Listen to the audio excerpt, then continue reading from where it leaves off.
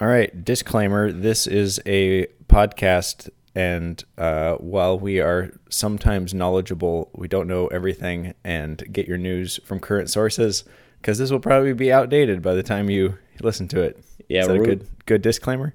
Yeah, that sounds good, yeah. Okay, all right.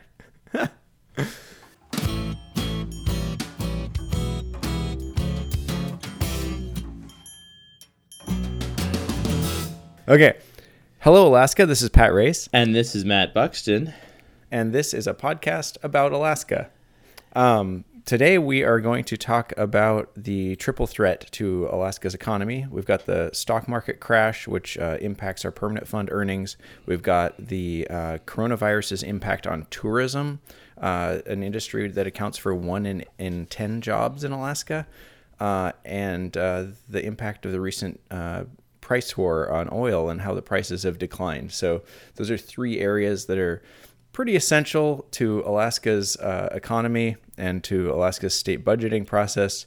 And they've all gone sideways as of late, driven primarily by the coronavirus, but also some other external forces. Yeah. And the really interesting thing here for me is that this is like a big external problem that really isn't, you can't point fingers and say this is Mitch, the governor messed up and now there's a global pandemic.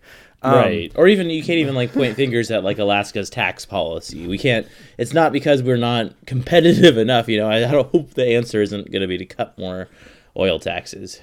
Yeah. Today is the 15th of March and things are changing rapidly. Who knows what could happen tomorrow, but where we're at now is multiple countries are shut down. You've got Italy and Spain are, telling people to stay home unless they need to go get medicine.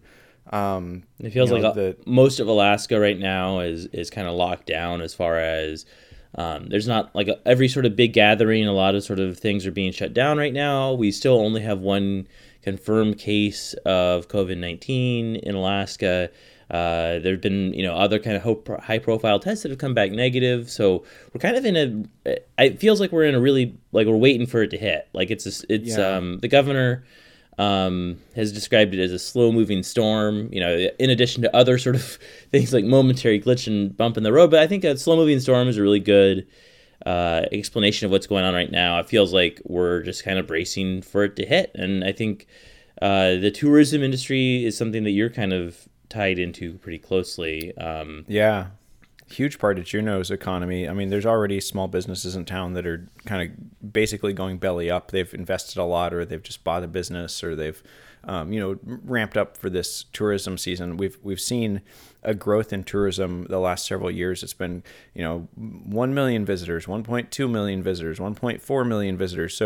So there's been a real hunger to tap into that economy. And so people are putting a lot of money into that industry, and they're exposing themselves to risk when they do that. And when something like this happens, that risk comes home, and, it's going to be hard. There's people that are going out of business sales before the season starts. And it's, I don't know how it's going to impact me personally. Our gallery is certainly going to take a hit. I might be able to do some more work for hire on the other side of the equation and balance things out. But it's they're depending on different people's situations, it can be really rough. I think the food industry particularly will have a tough go of it. Food industry works on very thin margins and high volume. And if that volume is not there, depending on what your savings situation is or what your debt is, and when it comes to call, it could be real bad for a lot of people. And I'm less worried about some of the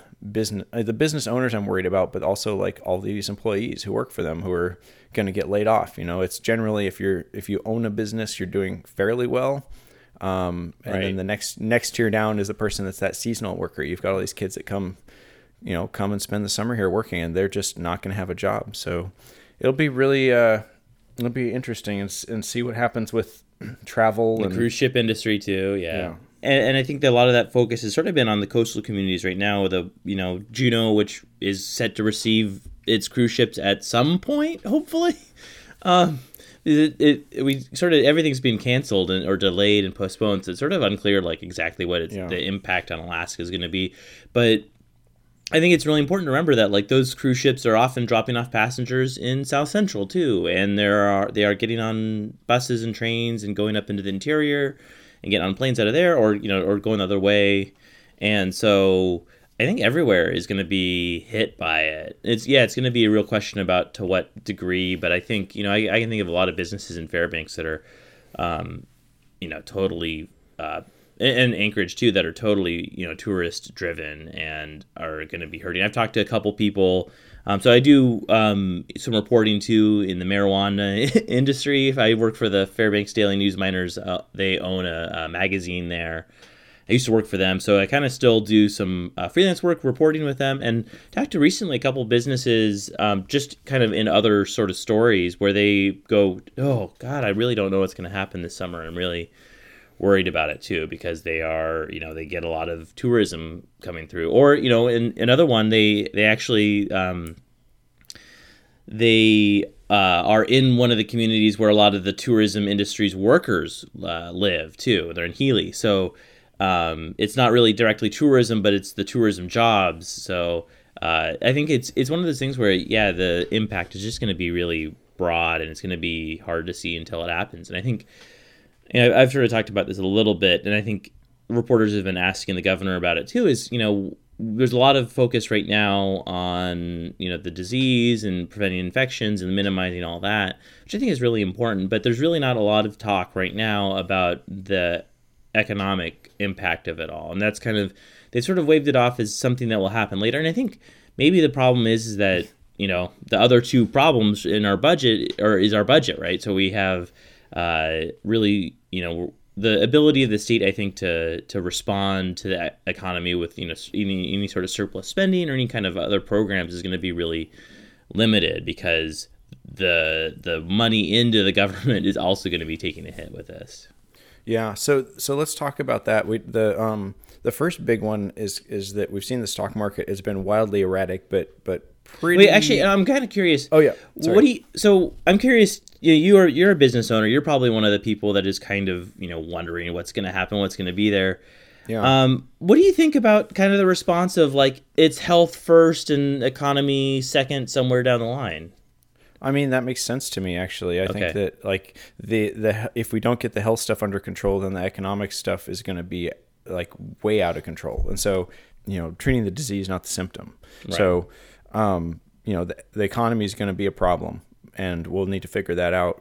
But right now, the problem will be caused by the health issues. And so we need to get on top of those health issues. The thing that I'm surprised by is that there hasn't really been, and I don't know how it would happen even, but it doesn't feel like, as a business owner, it doesn't feel like anyone is like communicating with me. Like I read the news. Oh, yeah.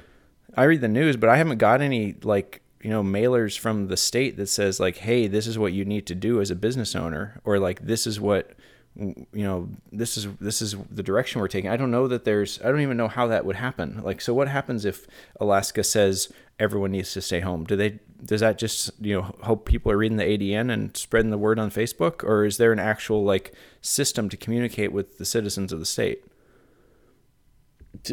Man, I don't know. Because it doesn't feel like, to me, like I think it's, putting out a press release is a little bit different.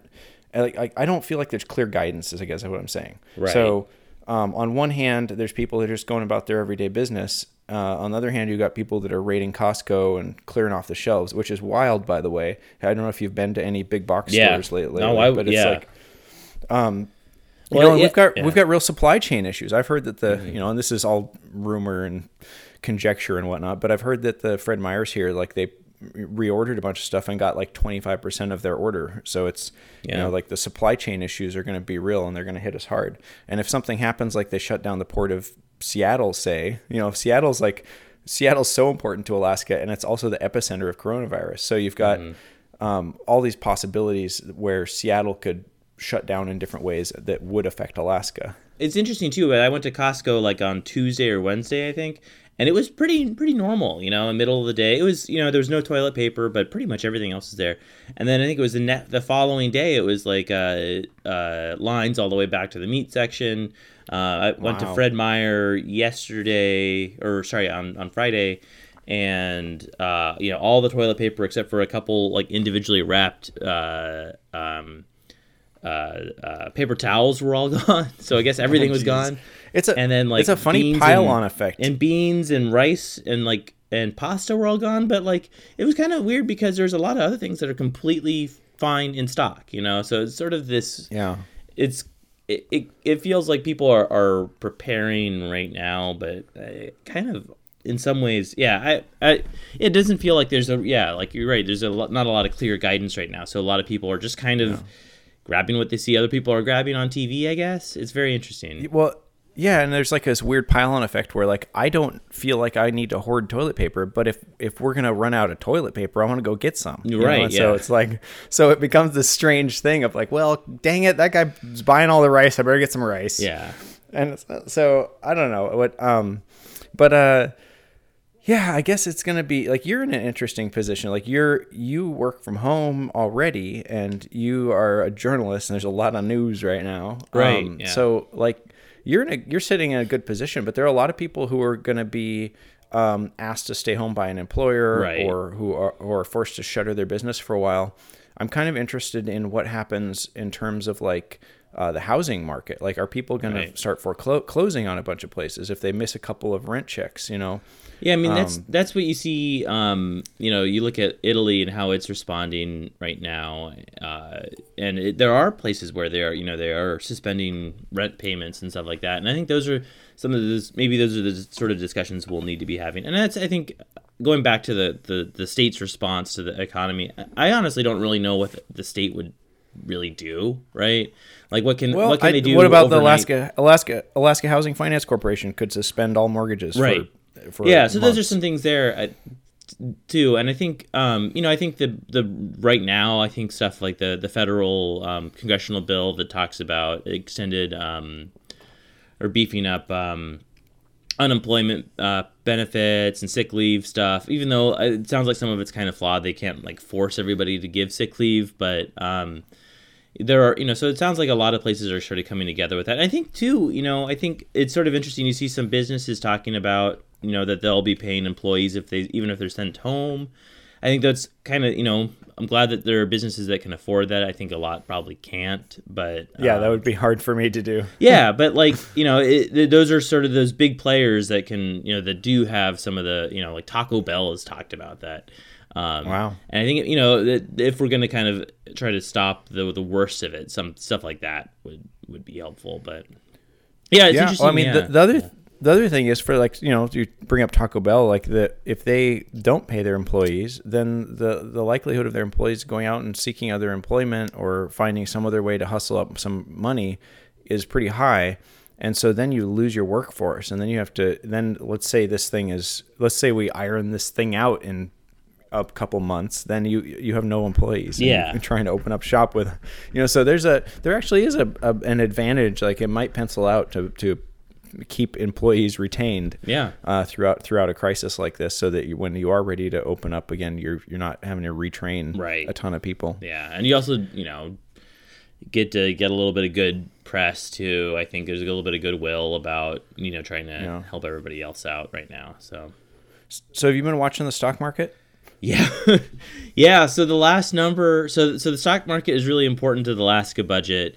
The primary way, there's several ways that it's important, but the primary way that it's important is that it is really the Alaska Permanent Fund is really reliant on the health of the stock market. So since July 1, it's lost about $7 billion in value. I think it's at $59 billion as of Thursday night. So it's important to remember that the stock market rallied on Friday, so it could have gained $1 billion or so back. So it's really, really sensitive and really kind of wild right now. And so it looks like it could really hurt. I mean, so the big discussion that the legislature's been having and the permanent fund, kind of the managers have been having over the last few years, now that the permanent fund is being used to fund government in some degree.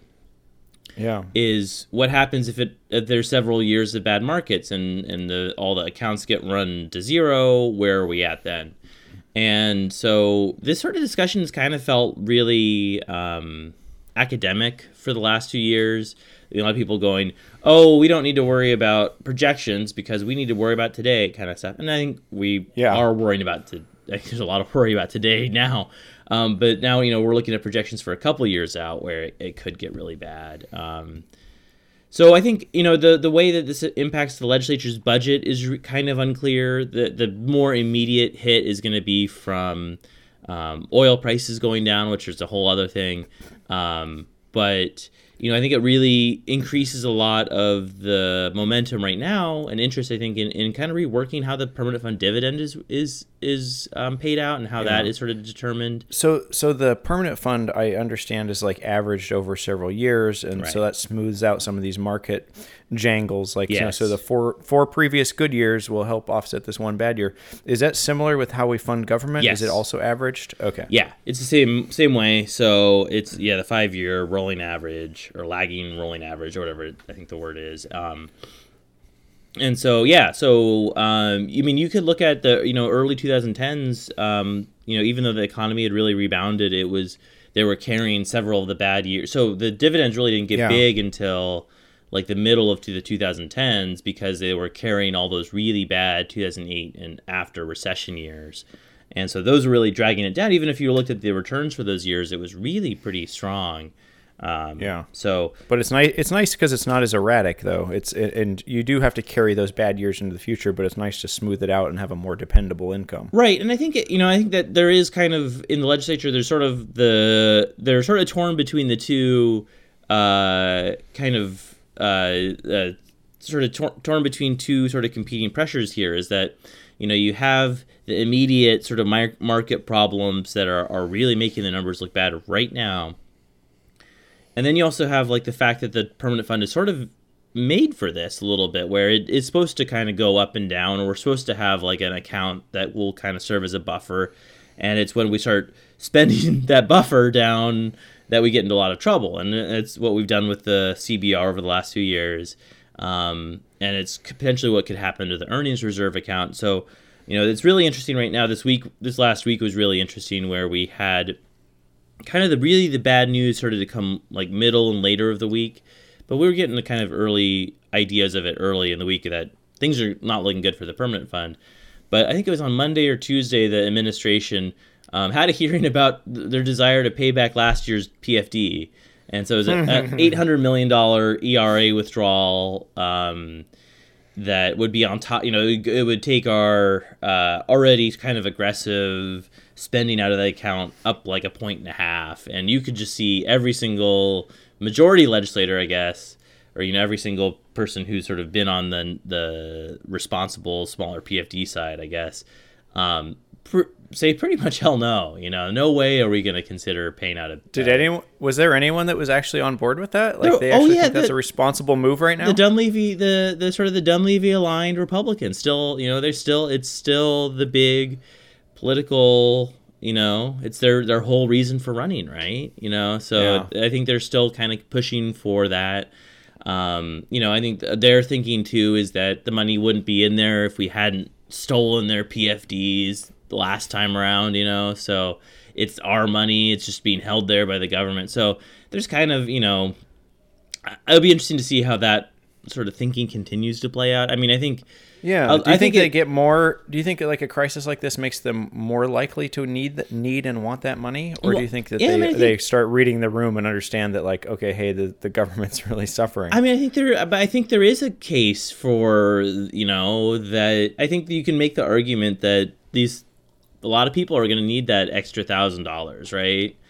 Right. I mean, if you want to continue to fight for it, there's a good argument, I think, there that, $1,000 more to Alaskans would be really useful right now. And they are getting to a point now where, those big additional payments continued on would create some real difficulty, I think, for, even next year's dividend or the dividend and the after that. So I think we are finally kind of getting to a point where, we're not just getting in trouble of, what size the dividend is, but we're getting to a point where in a couple of years it could be, do we have a dividend at all? And also, do we have any way to fund government at all? And so I think we are fast. We keep on talking about this cliff, right? And we are fast. The cliff is coming. The cliff is coming to us. Yes, now. It is. I feel like we were approaching the cliff, and we're kind of like slow dragging our feet. We're trying to like not go over it too soon. But the cliff has started. Like the mountainside is falling away. The cliff is coming to us. It's happening. Yeah. Like this is going to very much accelerate this crisis that Alaska's slowly been barreling towards. Yeah. So Matt, tell me, as I understand it, oil prices have something to do with all of this. Tell me about oil prices. What's going on with oil prices? And actually, another thing is like, are we concerned that production might shut down because of the coronavirus? We're not there yet. A lot of so first of all, the long-term outlook hasn't really changed a whole lot yet, but oil prices, so what was the whole story was that the Saudis wanted to pull back on oil production to help the market. Russians said no, then Saudis turned around and said, okay, fine, we'll just turn on the valve all the way.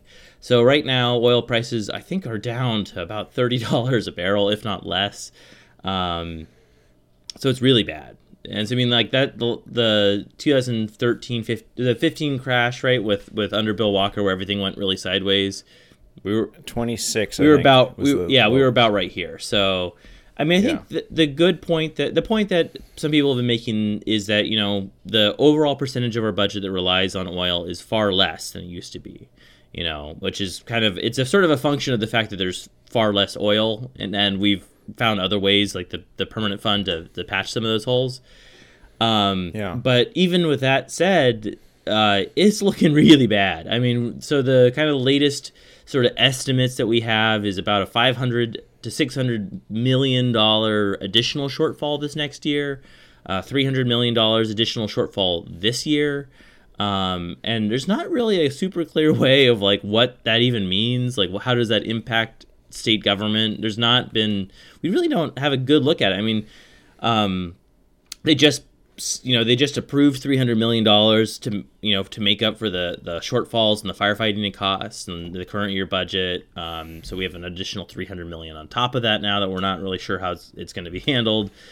There's not really a lot of savings to sort of backstop any of that sort of stuff. So when do we start hitting hard walls? Like when do we start hitting like 3/4 votes and stuff like that? So I mean, we're already there. So any real way to fund government right now will pretty much require a lot of that sort of stuff. The question is, what happens in this current year? Last year, every year really, it feels like in the last few years we've had debates about, articles and discussion about like what happens if this program X, Y, or Z runs out of money in the year. And so we've seen, or, the government shutdown kind of stuff. And so that's kind of what it looks like. I mean, I honestly don't want to speculate a whole lot because, it could, everything could be fine tomorrow by the time you're listening to this. And we, we don't know. Seems unlikely. Yeah. So, I mean, I think that an event like this has a lot of follow-on effects that we aren't going to even be able to process until we're through the right. event. And, I think that what's happening right now in the United States is that we're largely ignoring the health crisis. And because of that, we're going to feel the impacts. We're going to be like Italy in a month from now. The United States is going to be a mess, I think. Yeah, and that's based on what's happening in other countries. Yeah, I mean, I think I think that it's going to very quickly reveal the dangers in dismantling all these programs, right? I mean, even in Alaska, it's been, a lot of progressives have won some very hard-won fights, I think, to kind of at least slow the roll on a lot of these cuts. But there have been some pretty significant cuts, as well as, loss of institutional knowledge, I think, right now. I think probably the big thing that is probably going in Alaska's favor, honestly, is that we do have Medicaid expansion. So it means a huge swath of people that wouldn't have otherwise had any sort of health coverage have some kind of health coverage now. So I think, I don't think that's going to necessarily change any conservative policymakers' mind about efforts to change it to a block grant program or institute work requirements or anything like that. So I think, yeah. So I think I'd be pretty concerned about it. You look at a lot of the nursing homes, for example, they are really underpaid. A lot of private, sort of facilities. I'm not I think I would assume that the Pioneer homes are at least a little bit better. But if you look at the Evergreen Clint Health Center in Kirkland, where we had all the deaths in this horrible situation with elderly people, there's a lot of kind of places in the system that are really kind of working at the bare minimum already, and or working near capacity already, I guess. And I think that the any sort of possibility of stressing any of that is going to get really bad really quick. And I think it's going to hopefully there's some lessons to learn out of this, but I'm kind of wary about any of that. Yeah, I think I think it's important to pay attention right now. If you're listening to this, you're probably also reading the news and doing just that. Alaska Public Media is doing a lot of good coverage. Yeah. There's a lot of good coverage out there. Almost every time I turn on the radio, I'm hearing a story about the coronavirus and trying to imagine how that impacts Alaska and Alaskans. One thing I heard recently was this historian was recommending that people journal and kind of write down what's going on, just because this is such a big event that any records that come out of this are going to be things that historians in the future are going to be interested in, personal accounts and that kind of thing. And I was thinking, I wanted to ask you, kind of when in your mind did this tip from being, something that was kind of in the background to something that was in the foreground? When did it seem like, oh, this is a thing? It felt like kind of earlier this week, really. I think, I think it really seemed to all sort of pivot on, was it Thursday? The day where it was Trump's horrible speech. Was that Wednesday night? Maybe so. Sure, let's call it Wednesday. The historians will remember. Whenever Sarah Palin went on The Masked Singer, that day, day was the day that felt like everything kind of turned, to be honest. I think that was... when? I don't even remember when that was now. Just look it up. It'll drive you crazy. I'm looking it up right now, yeah. Okay. Yeah, that was crazy. She went on The Masked Singer as the bear. I just was imagining you, because you told me about that show, and I was imagining that you were just like winding down from a day of following Alaska politics and just like, oh man, I'm so done with this. I'm going to sit down and just veg out and watch some TV, and I'm going to turn it on, and then all of a sudden it's like Sarah Palin dancing in a bear suit, and I love it. Yeah, I actually watched it. So that was on Wednesday. So it feels like Wednesday was sort of the turning point. I think that was when the NBA season got shut down. I think that was when Tom Hanks was announced that he had the virus. I think that was also the day that the U.S. Instituted the travel ban on Europe.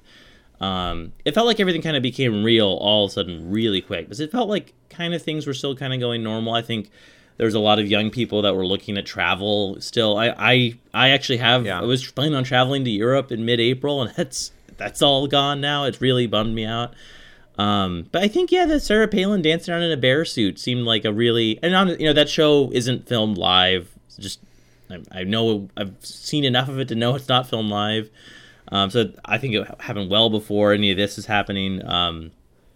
But I like that as a marker. It's like it has nothing to do with the coronavirus, but it's a marker in your memory of like that was the day that everything was like screwed up, was like messed up. Right. Yeah. Everything kind of shifted on that day. I think that might have actually been the same day for me too.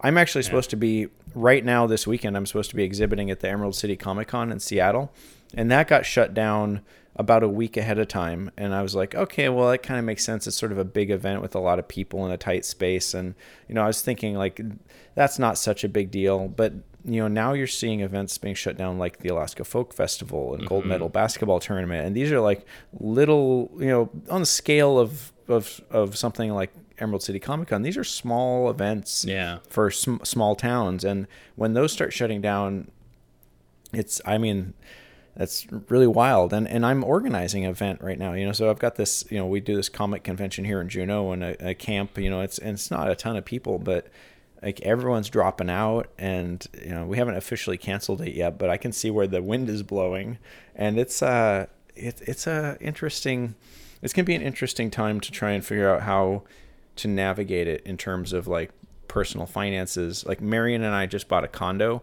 which is pretty. I don't know if it's going to be the worst timing ever or the best timing ever, but it's like we're on the precipice of this sort of societal shift, and if that lasts for a year, it could be really rough. Yeah. If that lasts, if it's 2 years, it could be really, really rough.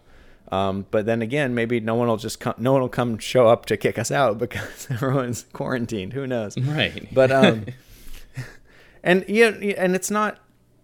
I think that I guess it's important to like this isn't Ebola. Like it's not outbreak. You're not gonna have like blood shooting out of your face or whatever. But it is a disease that is really tough on the elderly, and we're all trying to limit their exposure. And so the fewer people carrying it around, the better.